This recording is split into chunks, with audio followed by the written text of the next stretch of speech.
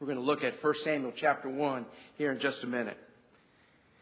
On a beautiful summer morning, 60 years ago, Jim Honeycutt, who was familiar with water, stepped into his small 12-foot aluminum fishing boat powered by a 7.5 horsepower outboard motor to enjoy a ride on the relatively calm waters 5 miles upstream from the mighty Niagara Falls. Two of his friends' children were with him, 7-year-old Roger Woodward and his 17-year-old sister Deanne. While the unsuspecting trio were enjoying the calm waters, the boat was slowly drifting toward a catastrophe. But even the man in charge of the boat seemed to sense no danger. They drifted under the Grand Island Bridge as nearby boaters stared at them incredulously. Soon they were in swifter waters, only 1 mile from the brink of the thunderous Niagara. The little boat had drifted beyond the point of no return, and the battle for survival had begun. Awakened to danger, Jim raced toward shore, but the motor hit a rock, sheared a pin, and began roaring out of control. He shut down the outboard, grabbed the oars, yelling at Deanne to put on her life jacket. Being swept along at 40 miles per hour, the boat was hit by a large wave and a second one that capsized it. Deanne clung desperately to its side until, being thrashed by the rocky rapids, she let go and swam frantically toward land. John Hayes, a New Jersey truck driver, was a tourist that day visiting Goat Island, which lies between the U.S. and Horseshoe Falls. The crowd saw the strange sight of a boat sweep by. But John instinctively sensed danger, and he began scanning the waters. And then he saw a 17-year-old girl fighting for her life.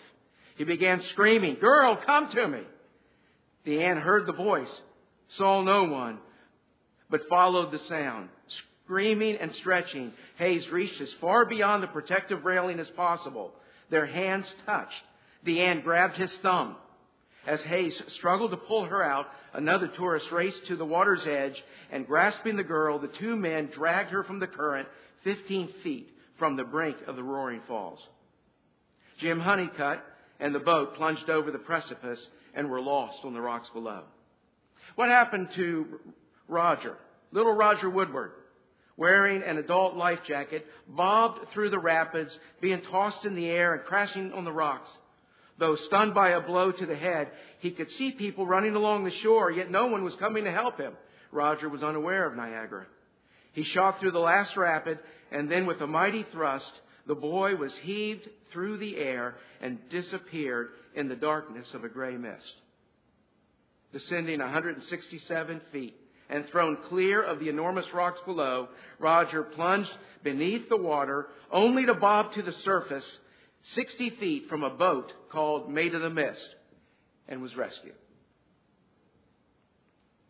That's a true story. And it happened on July 9, 1960, to a Pennsylvania family from Greensburg in Westmoreland County. Now, what captured my imagination when I read the story was the words that said this: slowly drifting toward a catastrophe. I want you to look with me in 1 Samuel chapter 1. Verse 1. Now there was a certain man of Ramathaim Zophim of Mount Ephraim, and his name was Elkanah, the son of Jeroham, the son of Elihu, the son of Tohu, the son of Zoph, an Ephrathite. And he had two wives. The name of the one was Hannah, and the name of the other was Peninnah. And Peninnah had children, but Hannah had no children. And this man went up out of his city yearly to worship and to sacrifice unto the Lord of hosts in Shiloh. And the two sons of Eli, Hophni and Phinehas, the priests of the Lord, were there.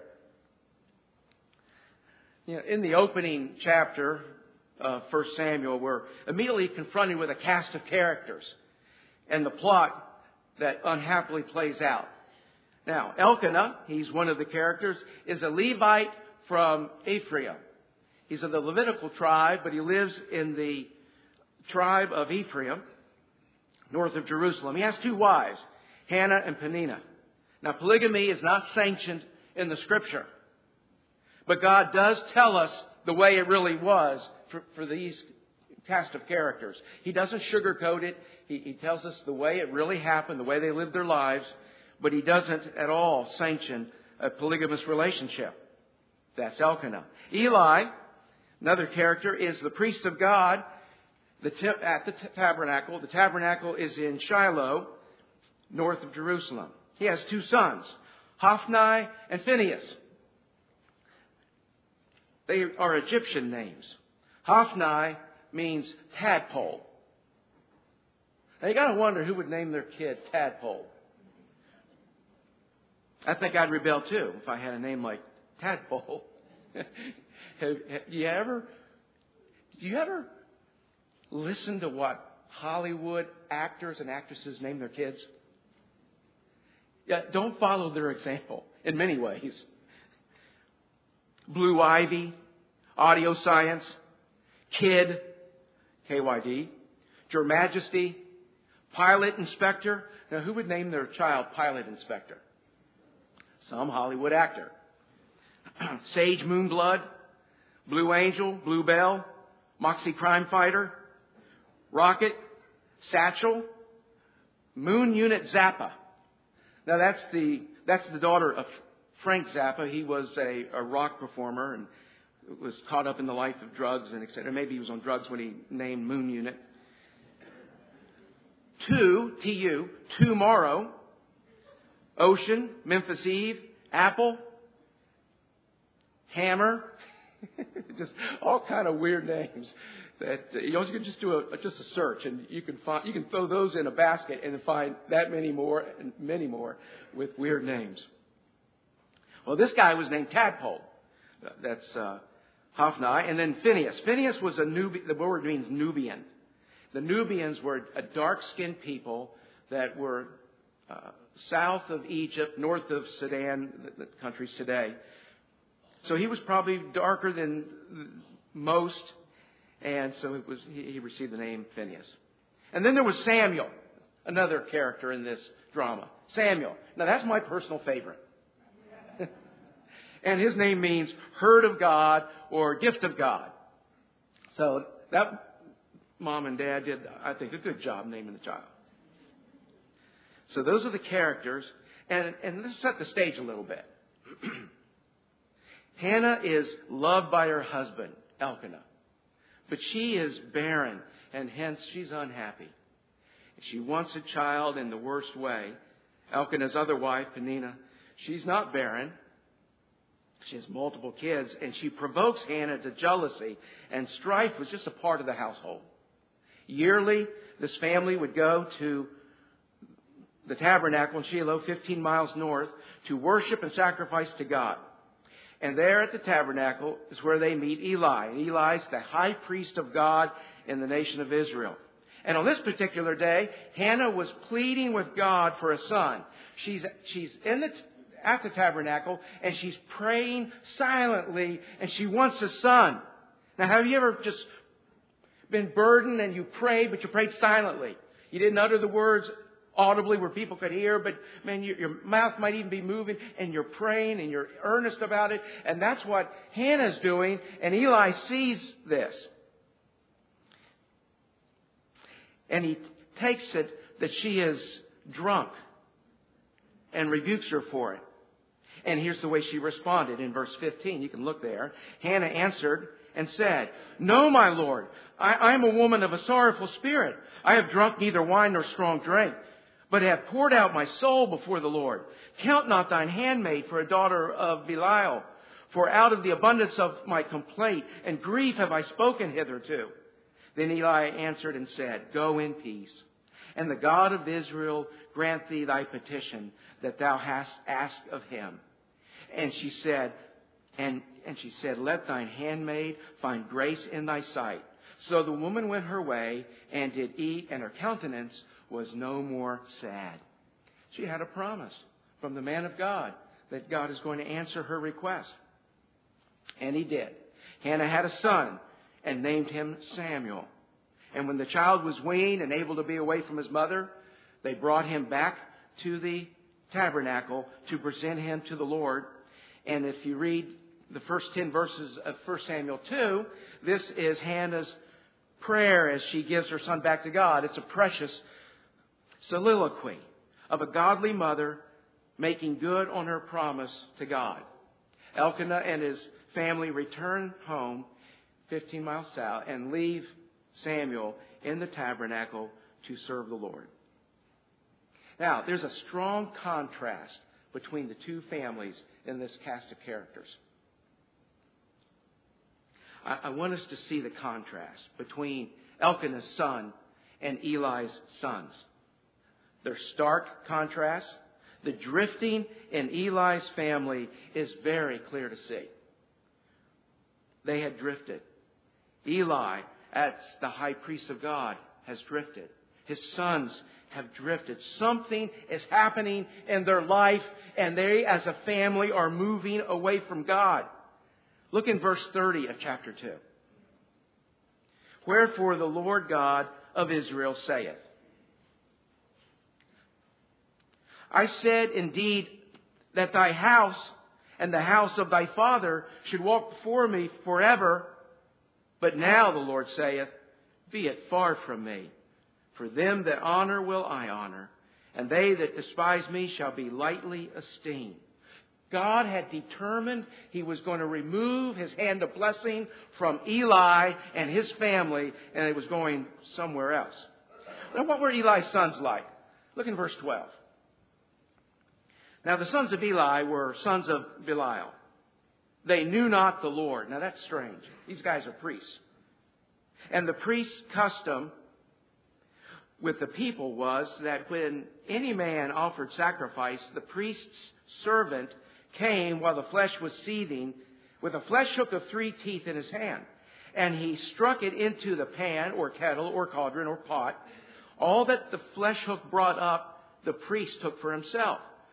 So they did in Shiloh until all the Israelites that came thither.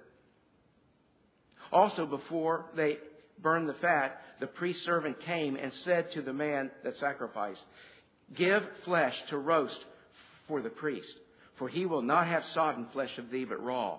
And if any man said unto him, let them not fail to burn the fat presently, and then take as much as thy soul desireth, then he would answer him, nay, but thou shalt give it to me now, and if not, I will take it by force.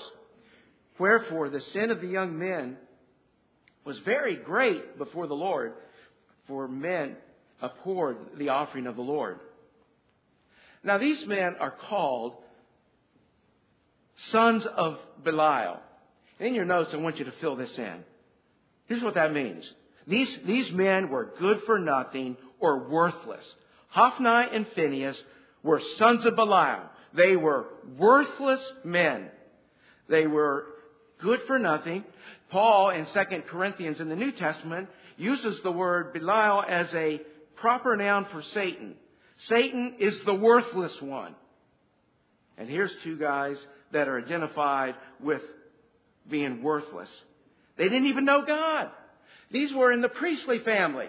If anybody should have known God, it should have been the priests. Because they were the ones that the nation would come to, and the priests would go to God. They mediated. But they didn't even know God, though they were in the priestly tribe. For Hophni and Phinehas, their position as priests was something that was only hereditary.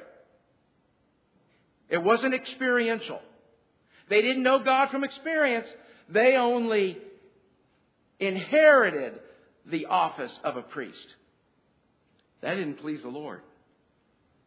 Now, if you read the book of Leviticus, and Leviticus is that book of the Old Testament, you got to work your way through, right? It's filled with law and instruction, but you have to work through. But there's good instruction in there for us. Here's what you're going to find as you work through Leviticus: a lot of laws concerning the offerings. God's people brought burnt offerings to the Lord, and in Leviticus, the burnt offerings were wholly consumed by fire on the altar. They also brought sin offerings. The sin offerings were eaten by the priests. They also brought peace offerings. And the peace offering was divided in 3 ways. One part belonged to God. That was the fat, was burned to the Lord in sacrifice. The second part of the peace offering belonged to the priests. That would be the breast and the shoulder was then divided out, and that was given to the priest for his sustenance. And then the third part of the priest offering belonged to the person that was bringing the sacrifice. And that part went into a cauldron, and it was boiled and then to be taken home by the one making the offering. So God got his part, the priests got their part, specified in the law, and the person bringing the offering, their part went into the pot with seed, and then they took that home to feed their family. But Eli's sons came up with a different custom to add to God's law. And here's what they came up with. They made a 3-pronged flesh hook.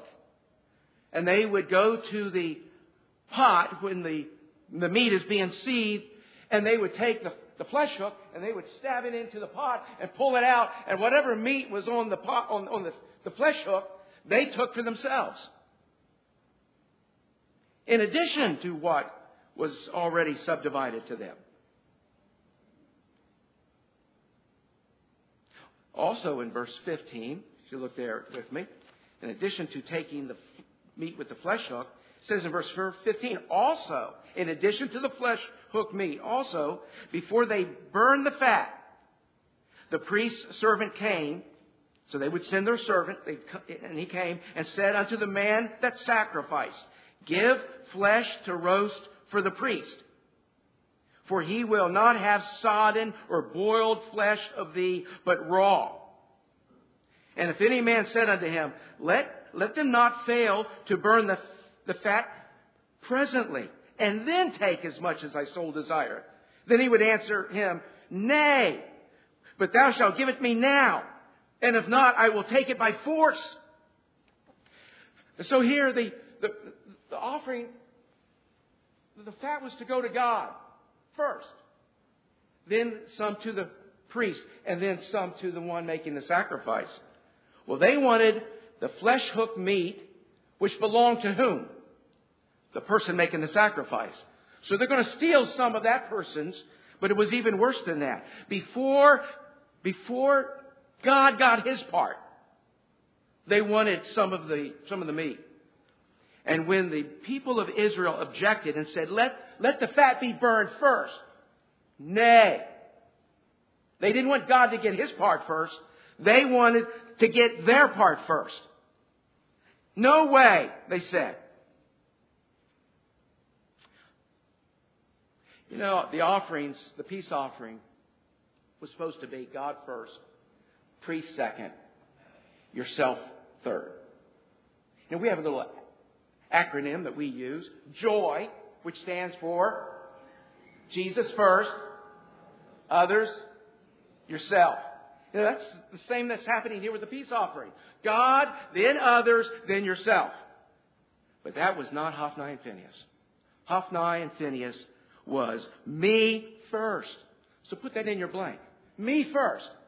Then God, then the people. And then of the people's portion, they stole some of that as well.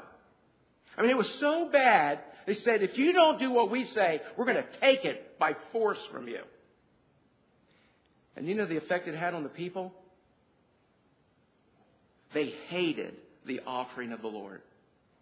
So God said their sin was great. Because they made people hate bringing an offering to God. Now the priest should have been that you come with your offering and you give it to the priest. They do exactly what they're supposed to do. And it should be a joyous time. You make your peace with God. You honor God.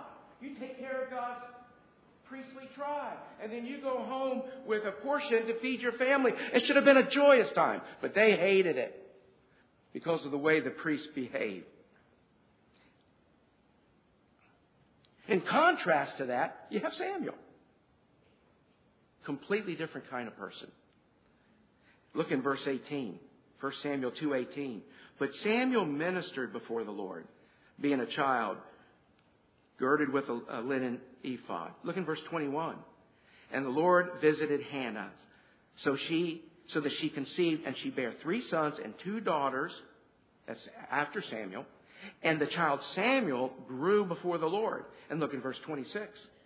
The child Samuel grew on, and in favor with both the Lord and also with men. So here you have these evil priests, Hophni and Phinehas, that made people hate worshiping God. And then you have Samuel. Samuel grew in the Lord. He grew in favor with God. He grew in favor with the people. They saw a difference in that man. Eli's legacy. Eli's family had totally forsaken God. They didn't even know God. Though they were priests at the tabernacle, they were corrupt in their heart. We didn't read the whole passage. These guys lived in fornication. They were immoral men. Verses 22 and following tell us. Can I say this, folks? God is serious. He is really serious about how we live. Waywardness results in discipline by God. Sometimes the discipline by God is active. He just steps in and actively punishes when we do wrong. Sometimes the punishment is built into the sin. You commit the sin, there's punishment attached to that. And there's also blessing that's attached to other behaviors. Proverbs tells us this: there is a way that seemeth right unto a man, but the end thereof are the ways of death.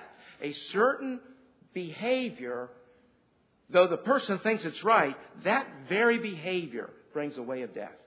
It is just that the consequences of that sin lead us astray. In Psalm 1, the Scripture says, and he, talking about the righteous man, he shall be like a tree planted by rivers of water, that bringeth forth his fruit in his season. His leaf also shall not wither. And whatsoever he doeth shall prosper. There is a way of living righteously, and God ties to that behavior. He ties to it, the righteous behavior, a blessed life. And fruit, the blessings of good fruit. Out of the blue comes a messenger of God. Look with me in verse 27. So this messenger shows up, and there came a man of God unto Eli, and said unto him, Thus saith the Lord, Did I plainly appear unto the house of thy father when they were in Egypt in Pharaoh's house? And the answer is yes, he did.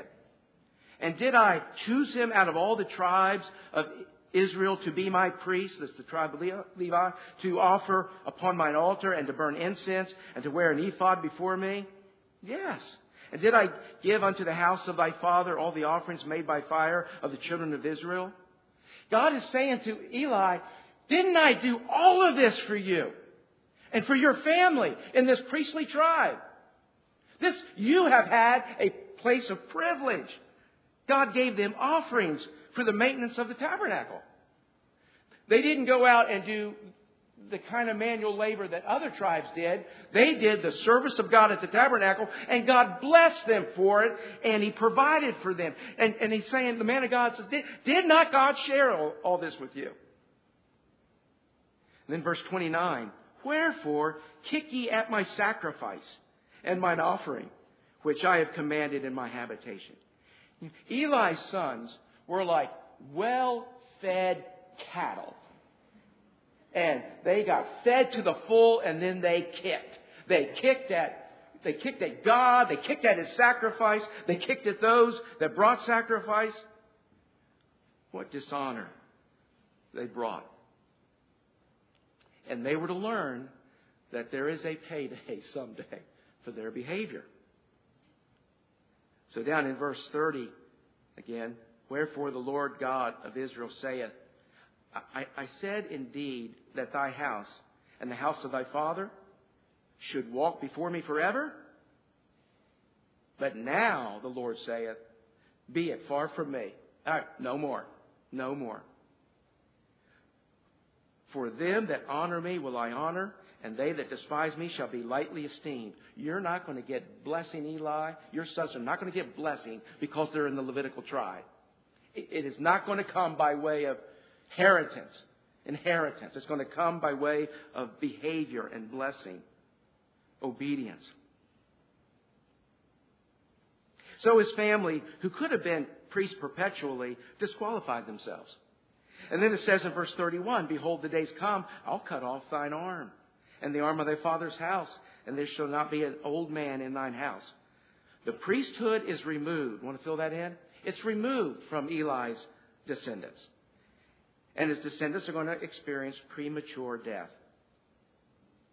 Verse 33, and the man of thine whom I shall not cut off from mine altar shall be to consume thine eyes and to grieve thine heart, and all the increase of thine house shall die in the flower of their age.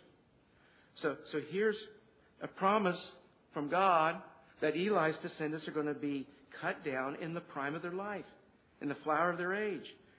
And it says in verse 34, they're going to die in one day. Eli's wicked sons, Hophni and Phinehas, will perish the same day. Now what we have here, folks, is God's punishment on a man who raised his children to be rebels, to be cheats, to be immoral, and thereby hurting the spiritual life of a nation. You know, this is really tough stuff when you read this. It ought to make all of us stop and pause. There's demands that God places on his children. And he says in the New Testament, as well as the Old, he says, be ye therefore holy, for I am what? Holy. Be holy, for I'm holy. That's what he expected of his priests. That's what he expects of us. God wants us to be holy. Now, he doesn't want us to be holier now. And there's a big difference. Holier now is an attitude. It's really a bad attitude. Like we think we're better than somebody else. He does not need people with holier now attitudes. But he does need people that are holy before him. So a holy person, they seek to live a careful Christian life, a good life. They live right, not perfect. They live right. They seek to please God with all their life. God has control of every area of their life. And when we sin, and we do, then we're quick to confess it and to forsake it, to make it right with God, and to turn our back on it. And God forgives, and we move on. And when we sin again, we're quick to confess it and turn our back on it. And that's all part of living holy. Living holy doesn't mean we live sinless. It means we sin less and less as we grow spiritually. But when we do wrong, we're quick to turn away from it and confess it to God and do what God says. 2 Corinthians chapter 6 says, not to be unequally yoked together with unbelievers. For what fellowship hath righteousness with unrighteousness? What communion hath light with darkness? What concord or agreement hath Christ with Belial? Or what part hath he that believeth with an infidel? And what agreement hath the temple of God with idols? For ye are the temple of the living God. As God has said, I'm going to dwell in them and walk in them. I'm going to be their God, and they shall be my people. Wherefore come out from among them and be as separate, saith the Lord. Touch not the unclean thing, and I will receive you. I'll be a father unto you. Ye shall be my sons and daughters, saith the Lord Almighty. God says, come out. You come with me. You live holy with me. Don't live in sin. Don't partner with those that drag my name into the depths of sin. You come out and be separate, and I'm going to bless you. I suggest to us all this morning that consecrated people, well, they live consecrated lives. They live a different life. And it's God first, not me first. It's not the Hophni and Phinehas approach. Me first, God second, others last. No, it's God first. People that are consecrated to God put God first in their lives. Now, as you study in the Bible, the people of consecration, you're going to find different groups. One group are the Levites, consecrated, special to God. You find Nazarites. They had a special consecration, and they were to live holy for God. Things that they should do and things that they shouldn't do. That the that was above what the average person was required. You find the Rechabites. Ever study the Rechabites? In Jeremiah chapter 35, the Rechabites lived by a higher standard. And they were so committed to God that God used the Rechabites as an illustration to the Israelites in the dying days of the kingdom of Israel. In the dying days, God used the Rechabites as an object lesson to teach the nation of Israel what it means to be faithful. And Israel was not faithful. So these Rechabites, God told Jeremiah, get the Rechabites, bring them into the temple and tell them, here, put bowls of wine in front of them and tell them, drink wine. And God knew that they wouldn't do it. And so he brings them in, he puts the wine in front of them, says to the Rechabites, here, drink wine. And they said, not so. And then they told why they wouldn't do that. Because God told our father, Rechab, and you follow it on a calendar, for 200 years they've been following what they were told to do. And God knew that you could not entice these people to do wrong. These are really people of consecration, fully consecrated to God. Oh, there's another group in the Bible. Not just the Levites, not just the Nazarites, not just the Rechabites. There's another group. They're called Christians. Christians. To be consecrated people and do what God says. You know, it's easy to sound spiritual for a preacher and anybody else. It's easy to sound spiritual. Eli, in the passage, sounded real spiritual. He was not. Same book. King Saul, he sounded spiritual. He was not. You know, it's a heart thing. It's from the heart. We're holy in how we live for God.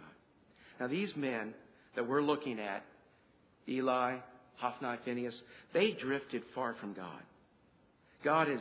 He was more important at one time in their life than what he is now. They drifted away. So I want you to take your notes, and I want to give some warnings about spiritual drifting. And any one of us is subject to this. So we have to be careful. Drifting is dangerous because it happens slowly. I want you to fill it in. Slowly. Drifting happens slowly. How does a Christian get to the point where they stop living for Christ? And the answer is gradually. They give up things slowly. They row in the boat of life. They stop rowing. They drift under the Grand Island Bridge, and they're in trouble because they've coasted along and they started drifting. Number two, drifting is subtle because it is usually not observed by those who are drifting. If you're moving with the waters around you, things all seem to be calm because you're right along with the water. You're being carried along with the water. And it's just really easy not to detect when there's drifting going on. Number three, drifting is much sooner realized by those who are not drifting, such as those standing on the shore, standing on solid ground. They can tell if a boat is drifting more easily than the one that's in the boat. If someone observes you drifting and they throw out a rope by way of an exhortation or a warning, love that person. Don't throw the rope back. Love that person. If they see some drifting, appreciate them. Don't get mad at them. They see something in our life and take that serious. Now, they might be right or wrong, but don't get mad at them if they think they see drifting and they care enough to throw out an exhortation to try to help. 4, drifting can be pleasurable because it requires no effort and it makes no waves. Would you rather walk uphill or downhill? Would you rather get on a bike and bike to the top of the mountain or start at the top of the mountain and coast down to the bottom? Years ago, we took our single adults on this bike hike up in the Poconos, and I was told that it's like 25 miles downhill. The person that told me that lied. I was really looking forward to it. Just coasting along and coasting downhill is easy. Would you rather walk up the stairs or down the stairs? Sometimes, well, all the time, when I visit in the hospital, and I always take the stairs, and when I go to Pottstown Hospital to visit a church member, 6 stories, I go up 12 flights of stairs. And when I get up to the 6th floor, I'm... But you know, when I walk down, 30 minutes later, I don't get to the bottom. It's easier going down than it is going up. It's easier rowing downstream than it is rowing upstream. And years ago, Susan and I went to Kauai, Hawaii. And we were on the north shore of the island. We were celebrating our 25th wedding anniversary. And we got kayaks, 2 kayaks. And we rowed up the Hanalei River. Miles. And you know, when we quit rowing, you could look at a tree on the shore. And, you know, those kayaks, they kind of cut right through the water. You ever been kayaking? We were just cutting through the water. And when we quit rowing, we started going backwards. You know, we slowed and stopped, and then we started moving in reverse. It requires no effort to drift. Is it easier to get good grades or to let them go down? Make A's or make F's, which is easier? I mean, in every area of life, it's easier just to float along. But that's not the Christian life. The Christian life is not drifting. The Christian life is not just floating along. Can I give you some phrases from the Bible? Fight the good fight. Be vigilant. Your adversary, the devil, is a roaring lion, walketh about, seeking whom he may devour. Endure hardness as a good soldier. Run so that ye may obtain the prize. God tells us to seek or to sow and to water and to reap and to put on the whole armor of God and to pray without ceasing and to study to show ourselves approved unto God. I mean, all those phrases, effort, effort, effort, effort. The Christian life takes effort. We really have to work at it. But the reward is great as we do that. Drifting is especially dangerous when the boats around us are drifting also. Ooh. That's why you can't be out in the middle of the ocean and see another boat and try to get your reference point from that other boat, because that other boat's moving too. You have to have something stationary. God says, but they that measuring themselves by themselves and comparing themselves among themselves are not wise, because they could be drifting as well. Not wise. Safety is being anchored. And we have an anchor. The Word of God is an anchor. Jesus Christ is an anchor. And when we are anchored to Christ, then we won't drift as easily when we're anchored to Him. The slide is gradual. It's always away from God. 6, drifting is dangerous because it's difficult, perhaps impossible in some cases, to regain ground.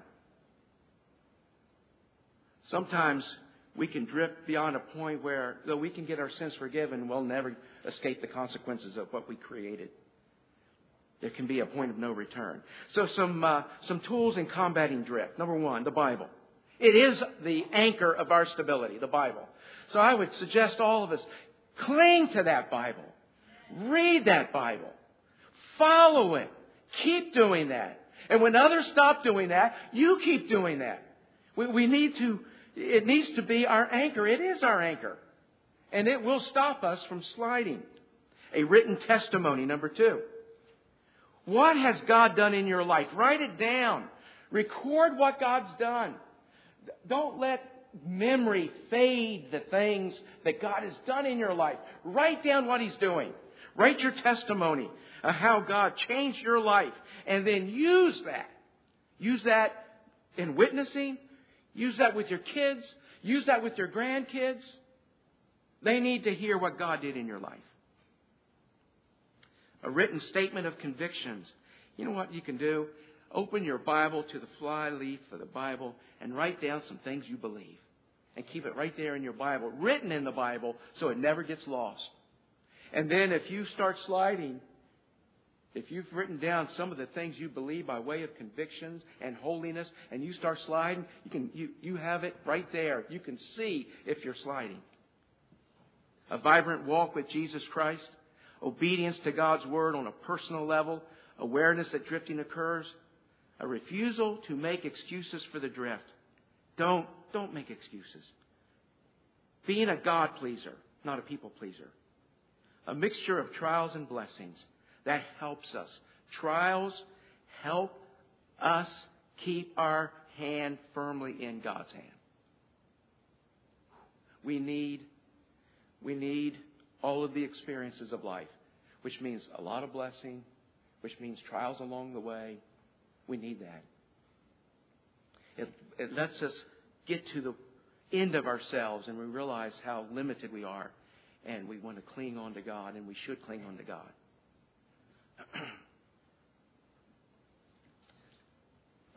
You know, when you live long enough in your Christian life, you see drift. And you may see it in your own life, but you may see it in people that drifted away and never came back. Let that not be us. Let's not us drift. And if we've slid a little bit and we're not where we were spiritually at one time, we've slidden away from Christ, let's come back. Let's come back. The place that is the center of His blessing. Let's bow our heads in prayer. Your head bowed, eyes closed. The message this morning was for Christians.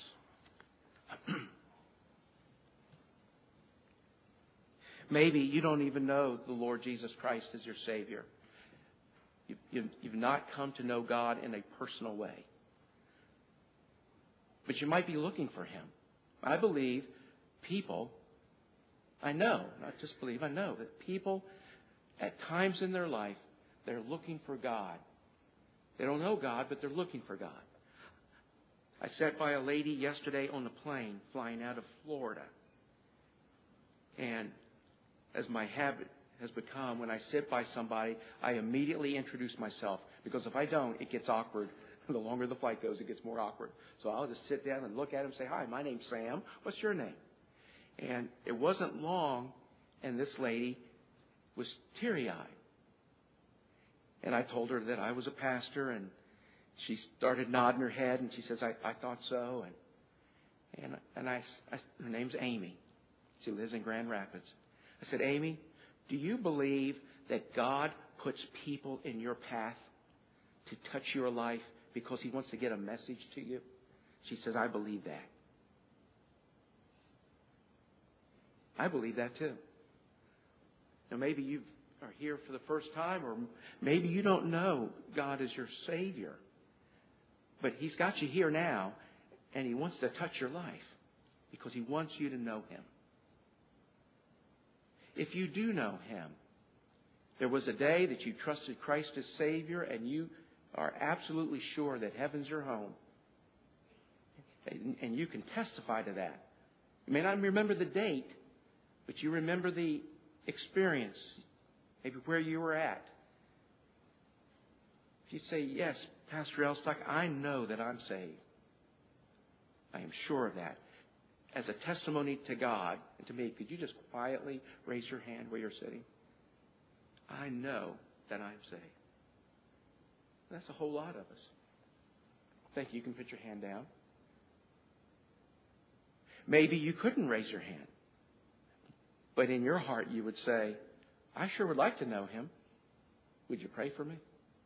I will pray for you. I would never call your name out loud if I knew it. But if you feel that God is touching your heart and you don't know Him yet, but you want to know Him, I'd like to pray for you. And if you just quietly raised your hand where you're sitting, I will pray for you. As God's speaking to your heart, someone, anybody, where you're not sure you're saved, but you want to know.